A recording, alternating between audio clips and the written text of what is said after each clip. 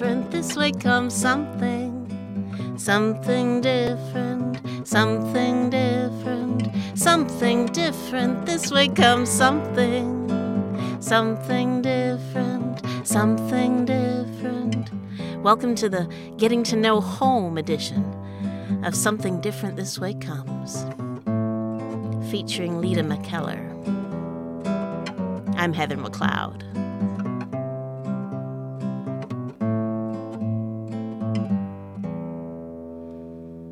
I'm so excited to share this conversation with you. It was so much fun. It reminded me, this conversation with Ledah McKellar, a little bit of the Greening City edition of Something Different This Way Comes with Summer Stevenson, because like Summer, Ledah's work means looking the climate crisis head on, which is hard. And reassuring, because there is a lot of progress that's kind of been quietly going on for a long time that I'm excited to learn more about and bring more into the spotlight. But there's not nearly enough actual change. That's what makes that daily face-to-face hard. So Ledah's role is as the sustainability coordinator at Lakehead University. She's the first person in that role within the Office of Sustainability, which is also fairly new. She was at the heart of the Year of Climate Action this past academic year, too. So there was lots to talk about. But in contrast to Summer's role within the city planning, which is mostly focused on carbon emissions, Ledah's work at the university is mostly focused on inclusion, as in getting everyone to see and pursue their part in solving climate change here in Thunder Bay, because it affects all sectors of society, all fields of study, all of us. So Ledah's work is focused on transformative systemic change. How do we do that? That's what we're talking about. It is about relationships and community and building our connections to one another and our connections to our home, to this land and water and air and planet. I'm delighted to share this conversation with Ledah McKellar. I started by asking her where she grew up.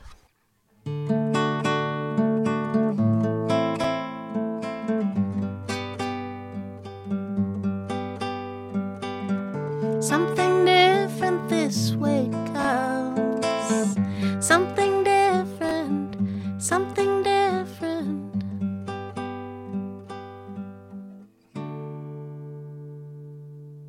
I grew up in Toronto, downtown, and I was there until about 18, and then I lived in Montreal for a few years. Were you going to school there? Yeah, I went to McGill University. What were you studying? I was studying African Studies, Bachelor of Arts. Mostly what I took away from it was decolonization and post-colonial theory, and it definitely impacted my life a lot. I'm glad I did it. Just so much about questioning colonialism and how it's affected humans and the earth. And so I just saw it as a way to really unlearn a lot of the things that I have unconsciously learned as a person growing up and just deconstruct the world that I live in a necessary way. So I did my minor in Canadian history, and one of the things that blew my mind was a map that showed the best current understanding of the nations of North America before colonization.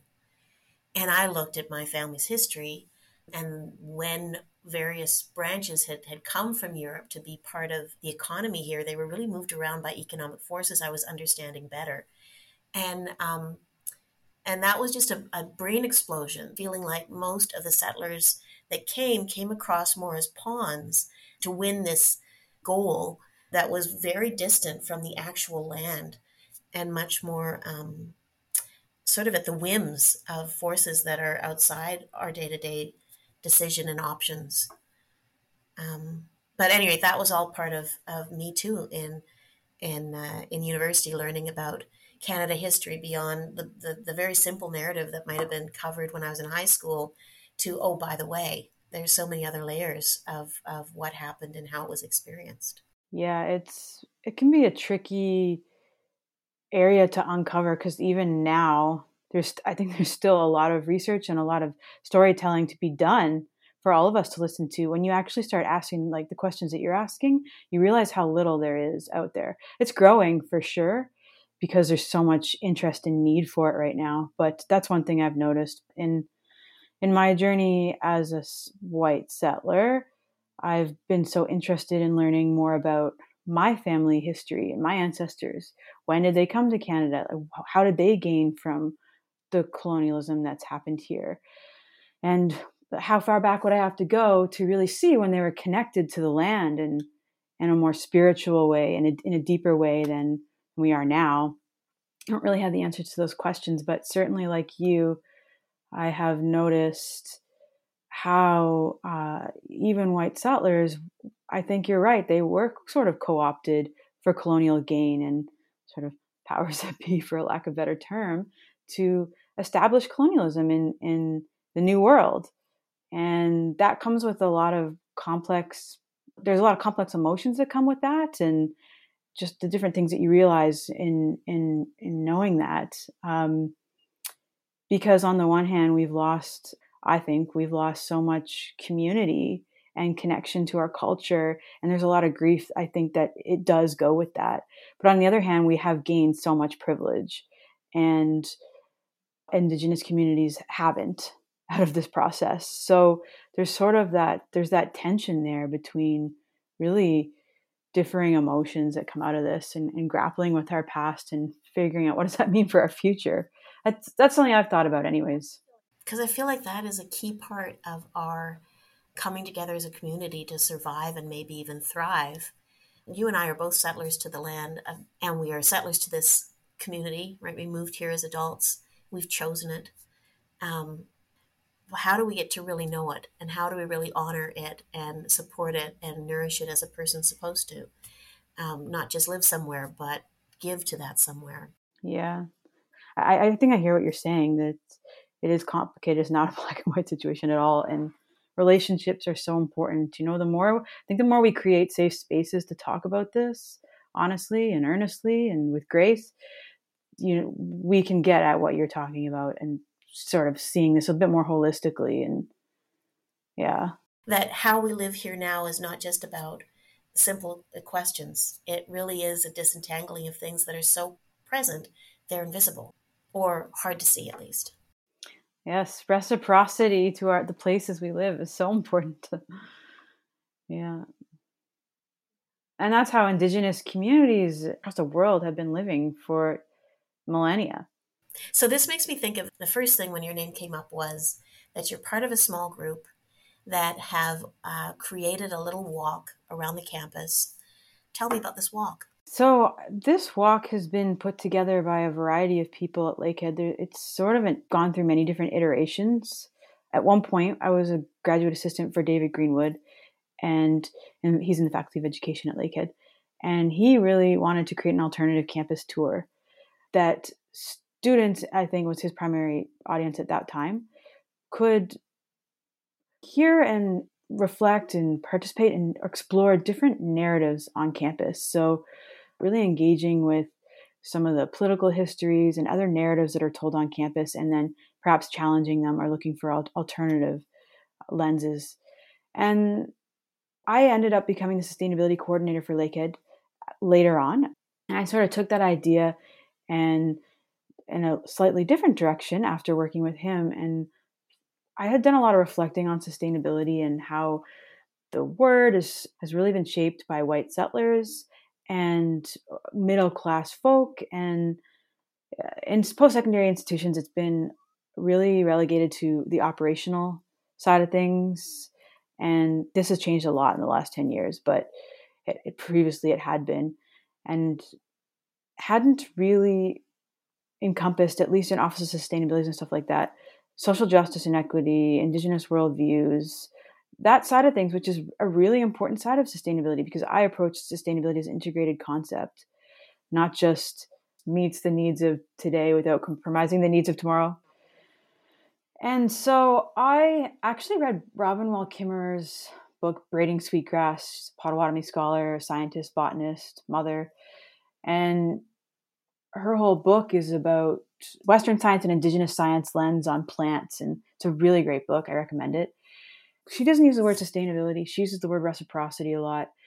interconnection, and gratitude. And I see those three pillars as really important pieces of sustainability. So I had just been doing a lot of reflection on what does sustainability mean, and how at Lakehead can we start practicing it in a deeper way that's not just emissions reductions, not that's important, not just standard recycling, but that's going a lot deeper than that. And so I teamed up with various folks at Lakehead, faculty members, students, and staff to create a decolonization walk. The title is still up for grabs. We haven't really come up with a title. That's just a working title for now. The most recent rendition of it has been led by Jerry Lynn Orr, who's our Indigenous curriculum specialist, Dr. Jessica Yergudis, who's a faculty member in Indigenous learning, and myself. We have an advisory committee as well, and we've also talked to our Elders Council at Lakehead about this project. As well, I should mention Joe Duncan. He's a graduate student in social studies who helped us put it together as well. Anyways, the walk it was our attempt to invite, whether it's faculty or students or staff at Lakehead, to think about what is our individual and collective complicity in settler colonialism in local, regional, and national contexts, and how might we also challenge or explore the narratives that are celebrated and told on Lakehead's campus. It was designed for a settler audience, but anyone is welcome. But we really wanted to focus our education on, how can settlers who might be confused about how to get involved in reconciliation-related work expand their knowledge of it a little bit more. We really wanted to cater to those people. So as you can imagine, there's so many possibilities, so many angles, so many paths you can take it.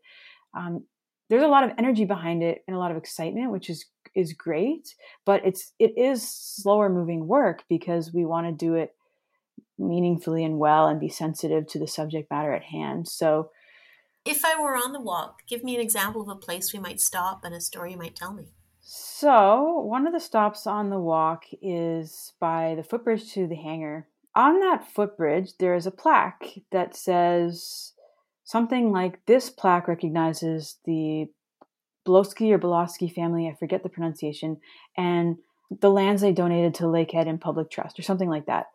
The Bolosky family had farmed the land that Lakehead's campus sits on now, and had donated it.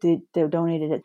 And we use that as an entry point into what narratives is this celebrating or revering, and what narratives is it missing, and invite folks to think about, what else could we do in follow-up to this plaque? Like, what about a plaque that acknowledges the traditional territory that Lakehead's on? Or would that just not even be sufficient? Would that just be really superficial? We invite people to think of what other ways could we actually be having these conversations that prompt people to think about reconciliation more in this area. I'm not sure if I'm doing a great job of explaining that, but we really just use that plaque as an entry point to talking about land acknowledgements and their place, or for some lack thereof, and then how else we might do this work in a deeper way. After that stop, we go down the McIntyre River, and we talk a little bit about some of the geological history of campus and social history. Indigenous communities use the land that Lakehead's on for up to 10,000 years ago. And there's evidence of that through various belongings that have been found. So there's all this rich history there, and that story is just not really told that much. So I always think it's amazing that, us as staff and faculty and students, we're walking around campus all the time, but we don't really know that much about it. Many of us, we aren't really engaging in the histories of this place or getting to know it. Well, speaking of finding ways to help people see more clearly how something affects many of us in many ways, you were a big part of the Year of Climate Action at Lakehead University, which has Lakehead University, do they do year ofs? I don't think, that's the first time I've heard of a year of. Was that a new thing? I believe it was a new thing. I haven't really heard of a year of in the way that we approached it, which was a university-wide collaboration and invitation for all hands on deck, like every department, unit, faculty, staff, student to get involved. So to my knowledge, this was the first time. And how did it come about? Like, who said, let's make it the year of? Do you remember? Yes, I do. This is more fresh for me because this is a very recent part of my work. It's one that I get really excited about. But I'll try to be succinct here. But maybe from 2012 or 2014 to 2020, there was a student-led campaign run by Fossil Free Lakehead, campaigning for the university to divest its endowment of fossil fuel holdings. And in 2020, it is divesting its fossil fuel holdings. And so that spawned conversation amongst our Sustainability Stewardship Council. That's a council of staff, students, and faculty, as well as community members. Like 30 plus people on that council. And this is really great. Lakehead was the 6th Canadian university to divest its endowment. There's been more since. But it doesn't stop there. Now where do we go? How can we continue to be a climate leader? And that question became the focus of that council over 2020. And one of the recommendations from one of the members, Dr. Lindsay Galway in Health Sciences, was to have a year of climate action. So we said, let's take that up. And so we pitched it with our senior administration at Lakehead. And lo and behold, in 2021 of September, the university declared the academic year the year of climate action.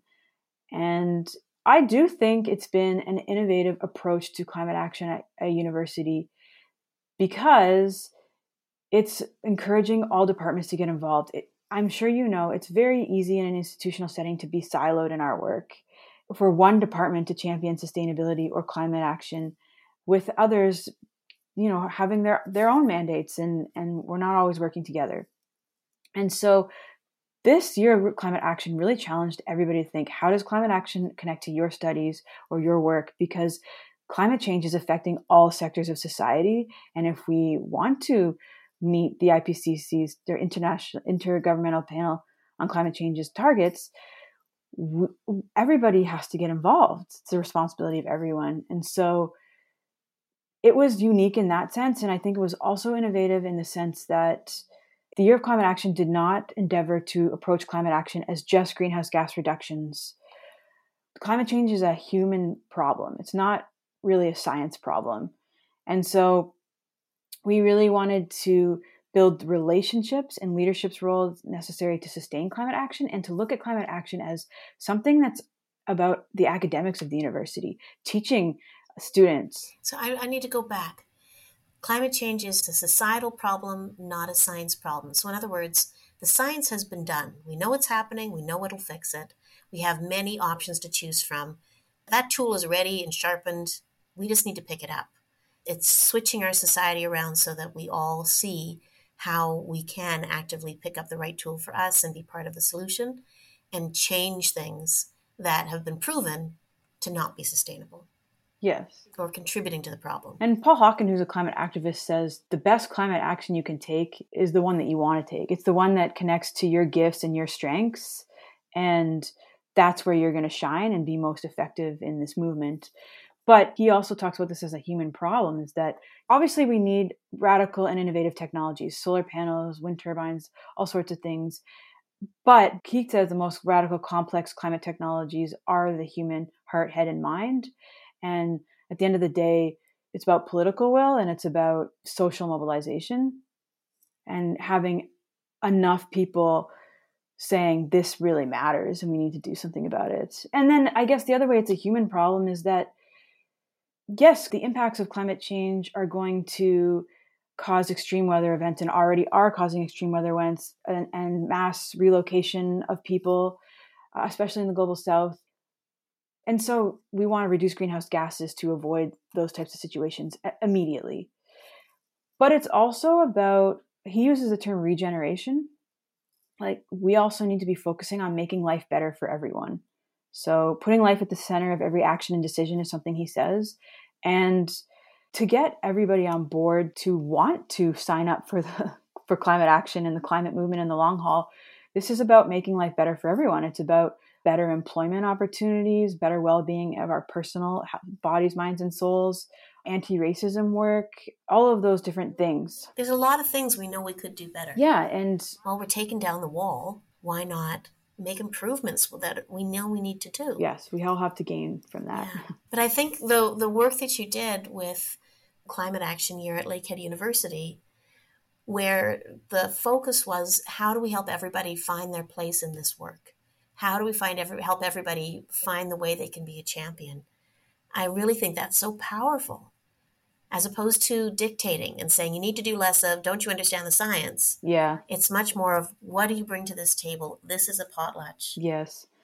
Yeah, I was mindful of that throughout the campaign, although it's very easy to get caught in that dictating phase sometimes. But I think you're absolutely right. That's not where we want to be focusing our energy. And this is not about being right in a way that makes other people wrong, even though I feel like it's so easy to get caught in that frame of mind. There's so many contradictions with sustainability and climate work. And I don't like to put my energy there. I think we need to be all just putting the blame aside and coming to the table and figuring out how we can heal and move forward from this. And the diversity of perspectives is absolutely critical. And that's another thing that the Year of Climate Action, we've learned from it anyways, is there has to be a diversity of voices at the table. That's how we're going to move forward well with this. And also, sounds like such a bureaucratic term, multi-stakeholder representation, but the Year of Climate Action, it really engaged students and staff. In fact, it wasn't just a senior admin thing. Like, it was sort of came from the bottom, but was supported by senior admin. But really involving students, that's so important. Yes, because that's why we're there, to educate students. But students, they have such an important perspective to offer on this, and we can't lose that in this work. So, but that remains a question for me moving forward, is what's the best way to engage students in leadership and climate leadership? And something I need to do more reflecting on. But I do think that having all levels of the university working together is really powerful, and that's where we're going to see transformative climate change. It's harder to kind of change the tone of the conversation and be aware of who we're not including and figure out a way to include more people. Yeah. One thing I was reading recently from Paul Hawken, again, not to over-reference him, but I really inspired by him lately. He said, we don't need to make a choice between saving the planet and being happy, having well-being and prosperity. Like, this really about bringing back life and bringing us back to life. And I thought that's really helpful too, because I think there can be a lot of fear associated with, I don't know what kind of changes are going to be necessary with this. And I don't want to have to sacrifice my well-being for this. And I don't have any more time to do more. Yeah. I'm as busy as I can possibly be, but are there things I can put down? Absolutely. So I think it's important to reframe the conversation that you shouldn't have to sacrifice things to have a better life. There's other ways to do this. So yeah, when I say are the things I can put down, I think of how much time and energy we spend on what I think of as walls and defensive measures. Like, let's make sure that this is doled out in the right priority. Let's make sure nobody gets this who doesn't really need it. So, for instance, if we introduced a basic income such that we didn't need ODSP or parental leave EI or regular old EI, if we increased and filled all the gaps in our healthcare so that people were not impoverished and losing homes because of healthcare costs that some people might have through group benefits, but the vast majority of us do not. Like, to me, those are easy fixes. They're just so easy to do. And how much of our social resources would we then free up for people to do other things?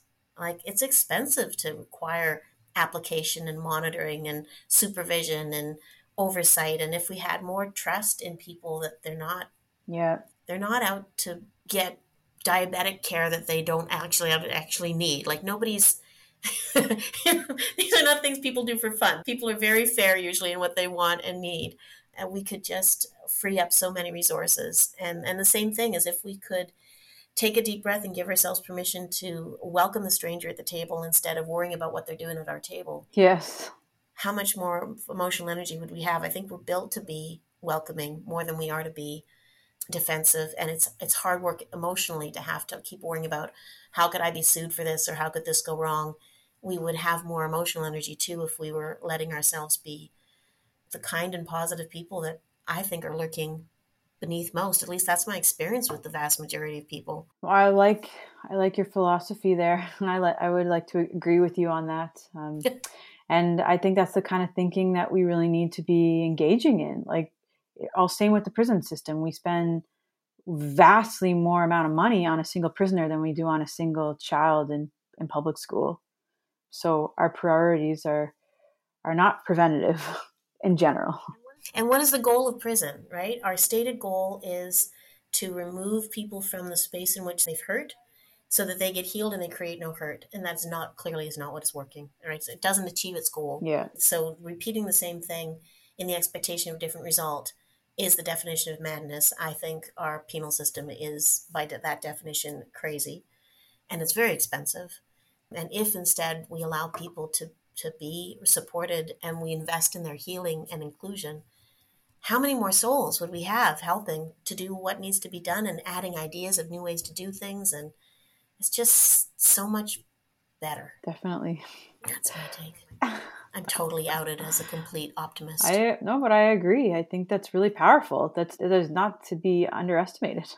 So when you think about this crisis that we call climate change, which is also a crisis of exclusion, inclusion, colonialism, spill coming due in many fronts, how are you feeling about it? Are you feeling mostly hopeful, mostly scared? Where are you at with it? The odd thing is, I don't really know how I feel about it. Maybe that just suggests that I'm disengaged.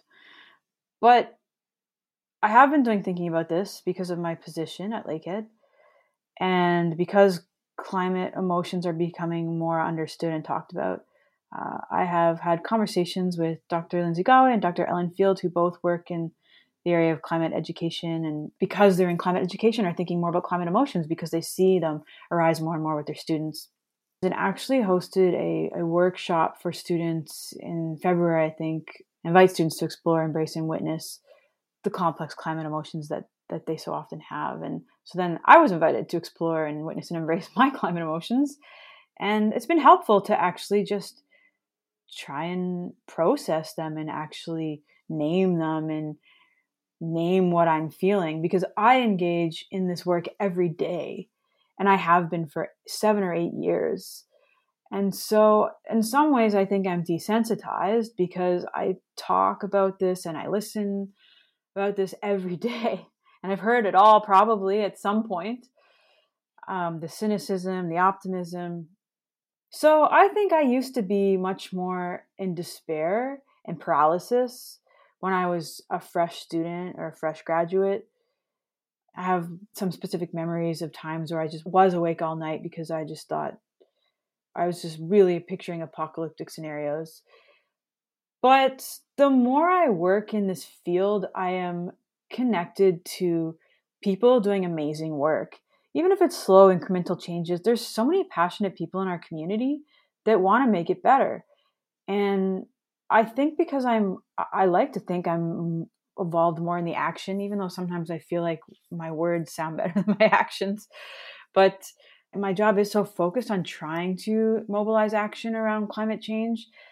I do have hope. I know the word hope is contentious for a lot of people, but I'm optimistic because I think that human history has examples of when mass change happened, and I see it building. Even in the past 8 years that I've worked at Lakehead, there's been so much growth in the climate change movement, and there's a lot of policies even in Thunder Bay. We have a net zero strategy. The city signed up for Race to Zero, which, carbon neutrality by 2050. They have declared a climate emergency unanimously. Like, we have a lot of documents. Of course, we need to follow through on them, but there's a lot, like, the rhetoric has really changed. And then just, I'm just so inspired by the people on the ground. So I am feeling supported by the people around me and eager to be in the action phase.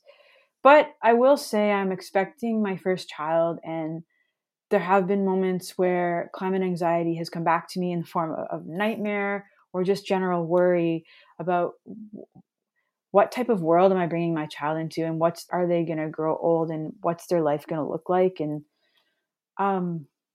that's a very personal example of climate anxiety. And then of course we are in Thunder Bay. We we are somewhat protected from the level of climate impact that is going to be seen on coastal communities where, they might be completely gone in a few decades. So I don't want to only focus on my personal life. Like I also do get anxiety about the lack of action that's happening in Canada and how that's going to and is affecting so many communities, especially in the global south. And it's just way too easy for people of privilege to look the other way at that right now. But that's sort of a nutshell of my feelings on climate emotions. Yeah. Yeah, I had a conversation with a friend who got angry at hope. She's like, I just can't deal with the hope anymore. And I maybe where you are at, but it just cut my heart because I can't not hope, right? As soon as you tell me I can't hope, then we're screwed, right? You gotta hope because you can only do something, and the more you do, the more difference that is made, and you can't solve it quickly, conclusively, or all by yourself. And you also can't keep your eye on all the various parts that are contributing or detracting. And our human nature is to focus on what we know we wish were different and to just kind of discount all the good things that might actually be adding up. But they're not a hero in a cape saving the day. They're much more complicated and nuanced than that. And what I think of as bees. I keep honeybees, and if you open up the hive and you look in, it's overwhelming. There's so many of them. And my eyes simply can't take in what all they're getting done. But my goodness, do they ever get a lot done? And if I look at any one bee, she doesn't have a perfect day. She might even die, or she might get hurt, or I might not be able to see what exactly her job is in the time that I spend looking at her. But if you pay attention to a hive, hokey jiggity, what do they ever get done? There's nobody wasting their time, by the way. There's very few that guard a hive, and they're the old ladies that feel that they're ready to sacrifice their lives. A bee starts, and first they work in the nursery in which they were born, and then they move through various jobs, maintaining the honey and the bee pollen within the hive, and then they move on to be out collecting until finally they graduate to bee defending. One little bee in 6 weeks, and nobody's sitting around going and taking them to school. They learn by following one another around. They get a very quick instruction and they're trusted to do the job. And if they need a correction, somebody will come over and give a quick correction. And the efficiency of a beehive is huge. So I think most of humanity, most of the time, we're all doing our thing and nobody else's job is to figure out exactly what we're doing and how much of a difference it makes. And there's only so many opportunities you can sit down and dance for one another and say, see, these are the joys of my day. These are the accomplishments that I count when I worry whether it was a well-spent day. But if you add us all up as a social organism, human beings are incredibly powerful and transformative and quick moving. So it's hard from the perspective of one little bee doing her little thing. If you don't have faith in your society, to have faith in our future. So I keep focusing back on the bees next to me and the good work they're doing because it helps me have faith in us as a society. Yeah, that's my bee metaphor. Oh, I love your inspiration from bees. I think I had mentioned to you last time we spoke that Margaret Atwood quote, the world seen clearly is seen through tears. Why ask me then what is wrong with mine eyes? And it just makes me think about climate emotions. Like it seemed like you were a little emotional there. Oh, yeah. That's very appropriate. This is a challenging situation and we are all going to have climate emotions and having climate emotions about this. But something interesting that Dr. Paul Berger, who I know you know, who works at Lakehead too, in fact, Education, had said to me recently was he believes hope needs to be held, that it's an ethical responsibility to have hope, especially in climate change. And I thought that was interesting. And it doesn't even matter what the odds are. If we have 70% odds to make the IPCC's targets, 30% or 1%, any little percentage that we can accomplish is alleviating suffering somewhere for someone. And like you said, what's the point? Isn't that really the point of living is life and centering life? And so that's why also, even though I went through a phase where I was really worried about having a child, I had questioned whether I even wanted to before I became pregnant. Now I am much more seeing having children as an act of resistance, as an act of hope, because I think we need to believe and keep on living and to keep on pushing for a better world. And, I'd rather just focus my attention on action. And seeing what can I do to make the place better. And actually, that made me think of something else, which is even if we only have 2 years, and in that 2 years your child is loved, and you love them, and you build all these memories together, and you get to be a part of that relationship, then just because it's only a relationship of 2 years, to love and to lose is better than never to have loved. So to refuse to invest in the future because it might not be, it's going to have challenges and it might be really hard, is to me to refute the power of love. Exactly. I love that. Yeah. We don't know what the future holds, but we can do our best to make it a really good one. So that's where I'm putting my energy at this point. I am so with you, Ledah. And I think, reproduction is such a part of being an animal. We're animals. And if I'm at the point where I just don't think that's something that we're doing, then we have lost life as something that's central to the meaning of our existence. And of course, all our other loving and cherished animal relatives and non-animal relatives too, right? So I can't operate without hope. I know people who say they operate without hope. I think there's a lot of people that have a lot of anger about climate change, rightly so. And anger can be a really empowering emotion, and it can drive people to action. It doesn't work for me, though. No. It shuts me right down. I just get really scared. So I'm on the hope camp. Yeah. I understand it, but I'm not very good with managing anger. Yeah. And I'm scary when I'm angry. Just ask my family. Yeah. Anger can be a powerful force. I don't think even though I get angry at the injustices I see, I don't think I sit in that realm a lot either. I am definitely more in the hope camp as well, and action. And when I'm not in those spaces, I'm more in the fear space. Yeah, action is huge.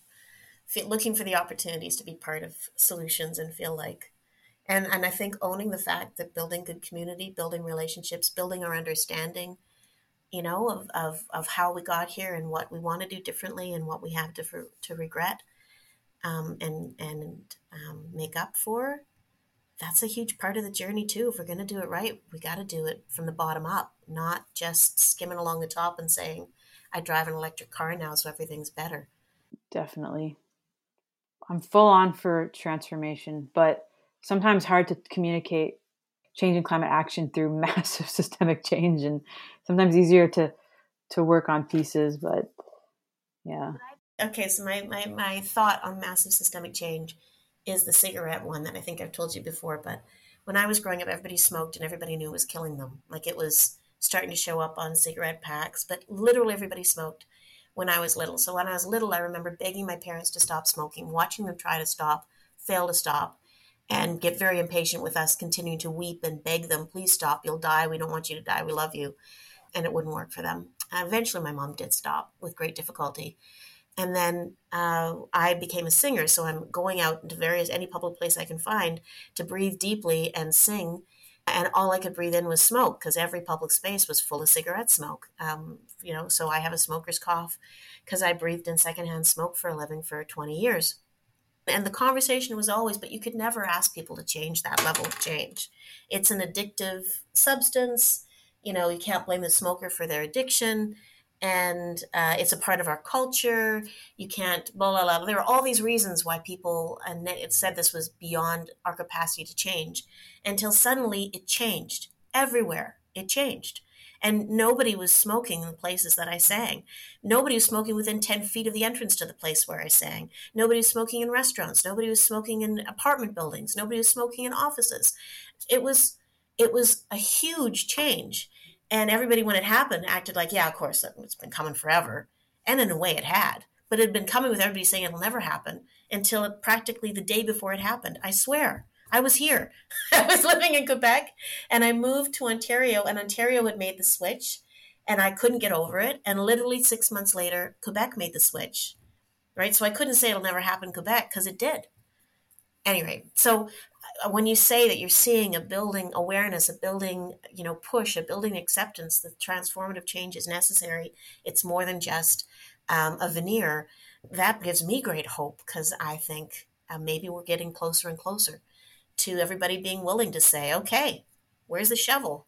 Where's the conversation? Where's the table I can sit at and find out what my place in this transformation might be? Mm-hmm. Yeah. And I know you watched I think you watched Seth Klein's keynote at Lakehead in March. Yes. And Yeah. he recently wrote the book A Good War, Mobilizing Canada for the Climate Emergency. And he spoke at our Research and Innovation Week opening ceremonies. And he gives examples just like what you just said, like whether it's World War II or the pandemic, urgent and immediate mobilization is very possible. There's lots of examples of that, whether it's sort of like the smoking example you gave, or how Canada mobilized for an emergency with the Second World War, or in the pandemic. All these different institutions that were created, and other measures created to deal with those situations. I mean, he has so many great examples, but his point really is that this can be done. The political will needs to be there, but it can be done. Tools are there. Tools are sharpened. The plan is clear. Like the science is done. We just need to tip the teeter totter and slide into that space. And I think what's sort of helpful too, I remember in his presentation, is he says there's always a period of denial before an emergency happens, or there often is. There's a period of denial in the Second World War. The government thought, we don't need to take this seriously. We're not going to do anything about it. The pandemic, there's a period of denial. And so right now we may just still be a little bit in that period of denial, not the type of denial where folks are thinking climate change isn't human induced, but the type of denial around, I have to do something about this, or what am I going to do about this? So yeah, this will get solved without my involvement, or it's not as bad as, it can wait. It can wait. It'll be my kids that can solve it. But it's helpful to think about that. I think it helps with my hope because, okay, well, maybe this is a bit of a pattern, and we're just about to break through from this period of denial. So if it did break through in Thunder Bay, what can you imagine? What could you imagine would be how we would all mobilize here? I think envisioning the future is something we don't spend enough time on. I think we hear all too much about the negative impacts, like increased flooding and increased fires and droughts, and we don't spend a lot of time talking about what if we completely change the narrative, how great could things look. But already we're seeing some wonderful things. Like Thunder Bay has a lot of low impact development, or like stormwater management best practices that they've implemented. I don't even know the number, but it's different LIDs, they call them, that they've used to manage stormwater that's coming off paved surfaces to improve water quality. Like that's just one example, but an area that we're leading in. I think I would imagine Thunder Bay, I would love to see almost like what the Year of Climate Action tried to accomplish, but being municipal wide. So businesses, NGOs, Indigenous communities, all really working together and championing for this open communication channels, and just a lot of partnership and relationship building, so that this is a collective effort. I'd like to see that. I think that's possible. And I don't know. I guess a lot of the things that are in the net zero plan, that's something that we could be seeing. A lot more electric vehicles, ground source heat pumps, those types of things, better work-life balance, better relationships with our neighbors, eradicating racism in this community, and really having meaningful conversations about what that looks like so that everybody feels safe. Maybe changing the way the police force operates in this, not maybe, but definitely changing the way that the police force operates in our city. And like you said, putting more resources into rehabilitation and people's mental, emotional health, the stability of their lives. I mean, those are the types of things I imagine. I don't know if that's too abstract, but there's endless possibility for how we could be bettering our community. I love thinking about them though. And I think it does start with imagining and talking and saying, why don't we get together and kick around a few ideas, and maybe we'll find somewhere to start here now. Yeah, definitely. I'd like to see more land-based education and more time spent on the land. So I do think a huge root of this problem is trying to separate humans from nature, even though we are nature. Just seeing our economy as separate from nature. It's not, it never will be. So spending more time rekindling our connection with our relationship with the land and with each other, super important. Big things to do, but can't be overlooked. So I would love to see more reverence for the land and more time spent doing less, I guess. But less is more, I guess. More time spent doing just building relationships and being in community would be really nice. Living the parts of your life that feel like life, instead of the parts that feel like obligations. Yeah. That sounds really nice. Doesn't that? Yeah.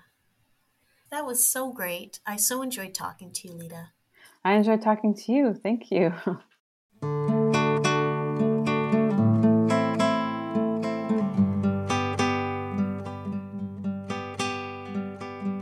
Something different this way comes. Something different. Something different. Something different this way comes. Something different. Something different. Something different this way comes. Something different. Something different. Something different this way comes. Something different. Something different. Something different.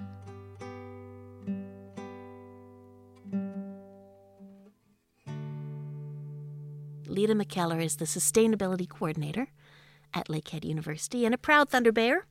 Currently, she's preparing to hand her role at the university over to someone else for a while as she welcomes her first child into her arms. One thing I thought of that I didn't include in that conversation, but I have to mention, is the CBC podcast Unforked. In particular, the episode called Taking the Pulse. It updates the colonization roots of our world trade in food, starting with Canadian yellow peas. That's the pulses in question. It blew my mind. And so well produced, just an amazing podcast. And that particular episode, highly, highly recommended. Something else I totally have to recommend as a mind-blowingly educational hour, though not all fancy produced. It's really a woman speaking with grace and honesty with a PowerPoint and some pretty solid facts that I did not know about Thunder Bay and am so glad to have learned. It's Michelle Solomon. She spent some time to explain the trade history of Fort William First Nation land, and it was recorded and it's available through YouTube, and I will include the link. Actually, it's already there. So, and I have included the link at www.somethingdifferentthiswaycomes.ca. So I highly, highly recommend it. Just an excellent place to start to get a better take on the very recent history and the very relevant present of Thunder Bay.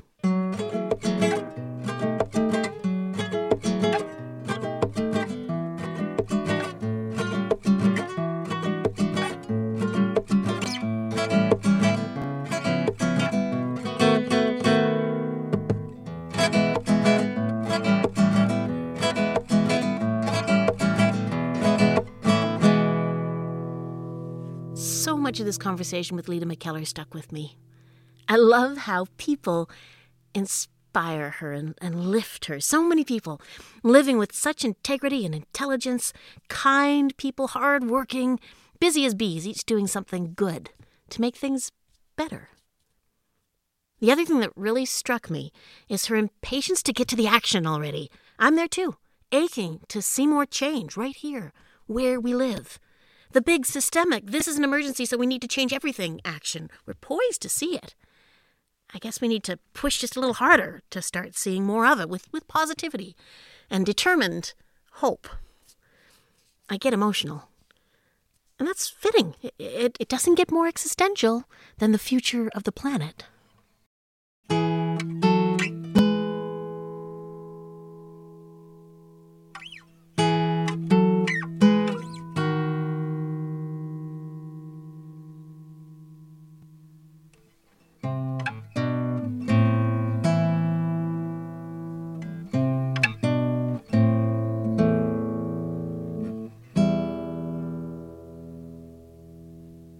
I watched Don't Look Up recently. It's a good movie, a parody, pointing out what continuing to not change much of anything really means. It was funny, but so darkly funny. It put me in a funk for days. It makes me think of a pet peeve that my sons, Ben and Sam, have recently begun to voice on a regular basis. They complain that too many stories aimed at people their age include a character who's not straight. Well, they're fine with that. You know, whether they're gay or queer or trans or non-binary, whatever. Their point, their issue, their peeve is that all too often, the fact of them not being straight is all that their role is in the entire story. That all you ever learn about them is either how they figured this one out about themselves or how they came to make it public, how they came out of the closet. And for Ben and Sam, that's like so over. That is struggling with an issue that has been solved, that they really don't want to hang out with much anymore. And it's also kind of upsets them because it's boiling a person down to one aspect of themselves instead of letting them be a full-blown character in the story. I love it when they vent this peeve. It makes me feel so good about how things change. Sometimes pretty darn quick without, having to wave a magic wand. It hits the saturation point and it changes. My parallel pet peeve is becoming these despairing narratives about climate change that are really trying to shove at us that it's important that this be fixed without spending nearly as much or enough time on what fixed looks like. That's what I want. I want more of that imagining, that fleshing it out for me, that giving me a chance to fantasize living in a world where all the things we know could be better are better. They're fixed. They're solved. I mean, if my rom-com chill-out time was in a setting that was very much like today, just with enough little fixes, the things that we know we could do better, fixed, wouldn't that just deepen the joy? Wouldn't that be great? At any rate, so that's become my pet peeve. The thing that I don't really have much patience for anymore is just grinding at me why this needs to change. I get it. I know it needs to change. Can we please focus on what good looks like? Can we talk about how we can make it happen? Can we imagine how great it would be and why it's worth doing? And put our energy and pour our imagination into that. That would be great. That's what I'm hungry for. That's my now. Despairing, that's so yesterday, not there anymore. I think also the documentary, This Changes Everything, which Netflix recommended to me for so long, I got kind of irritated. I didn't immediately say, I got to watch that. Netflix was sure I should, but I wasn't so convinced. And then I did watch it, and maybe because I didn't expect much, it blew my mind. It stuck with me so much. I think about it often.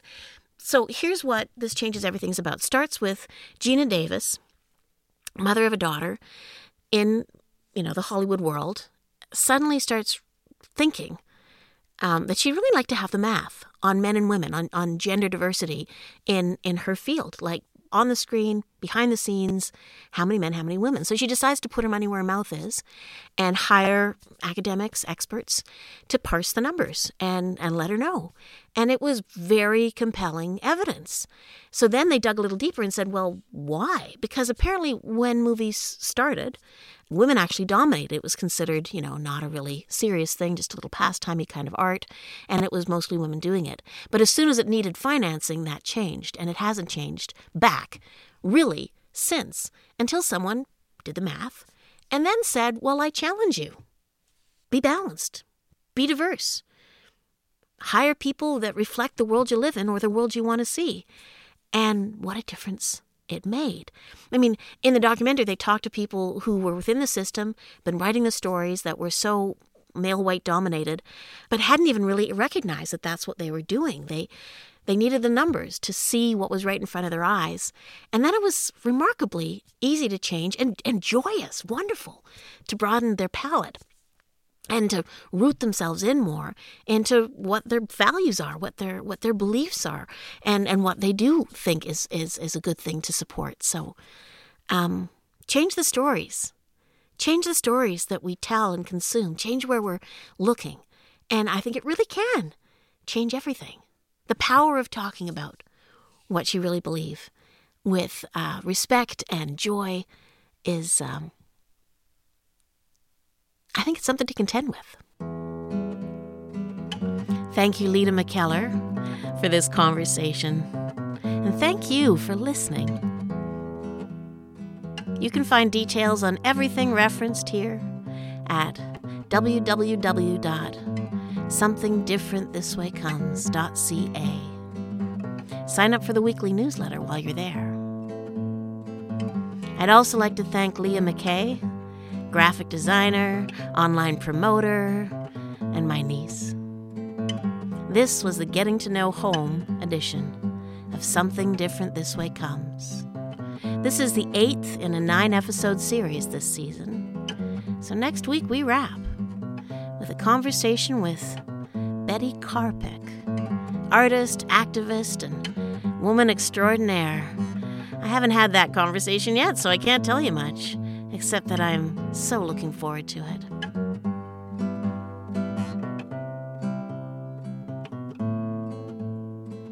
Something different, this way comes something.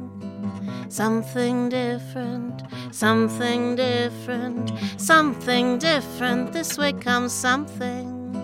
Something different, something different.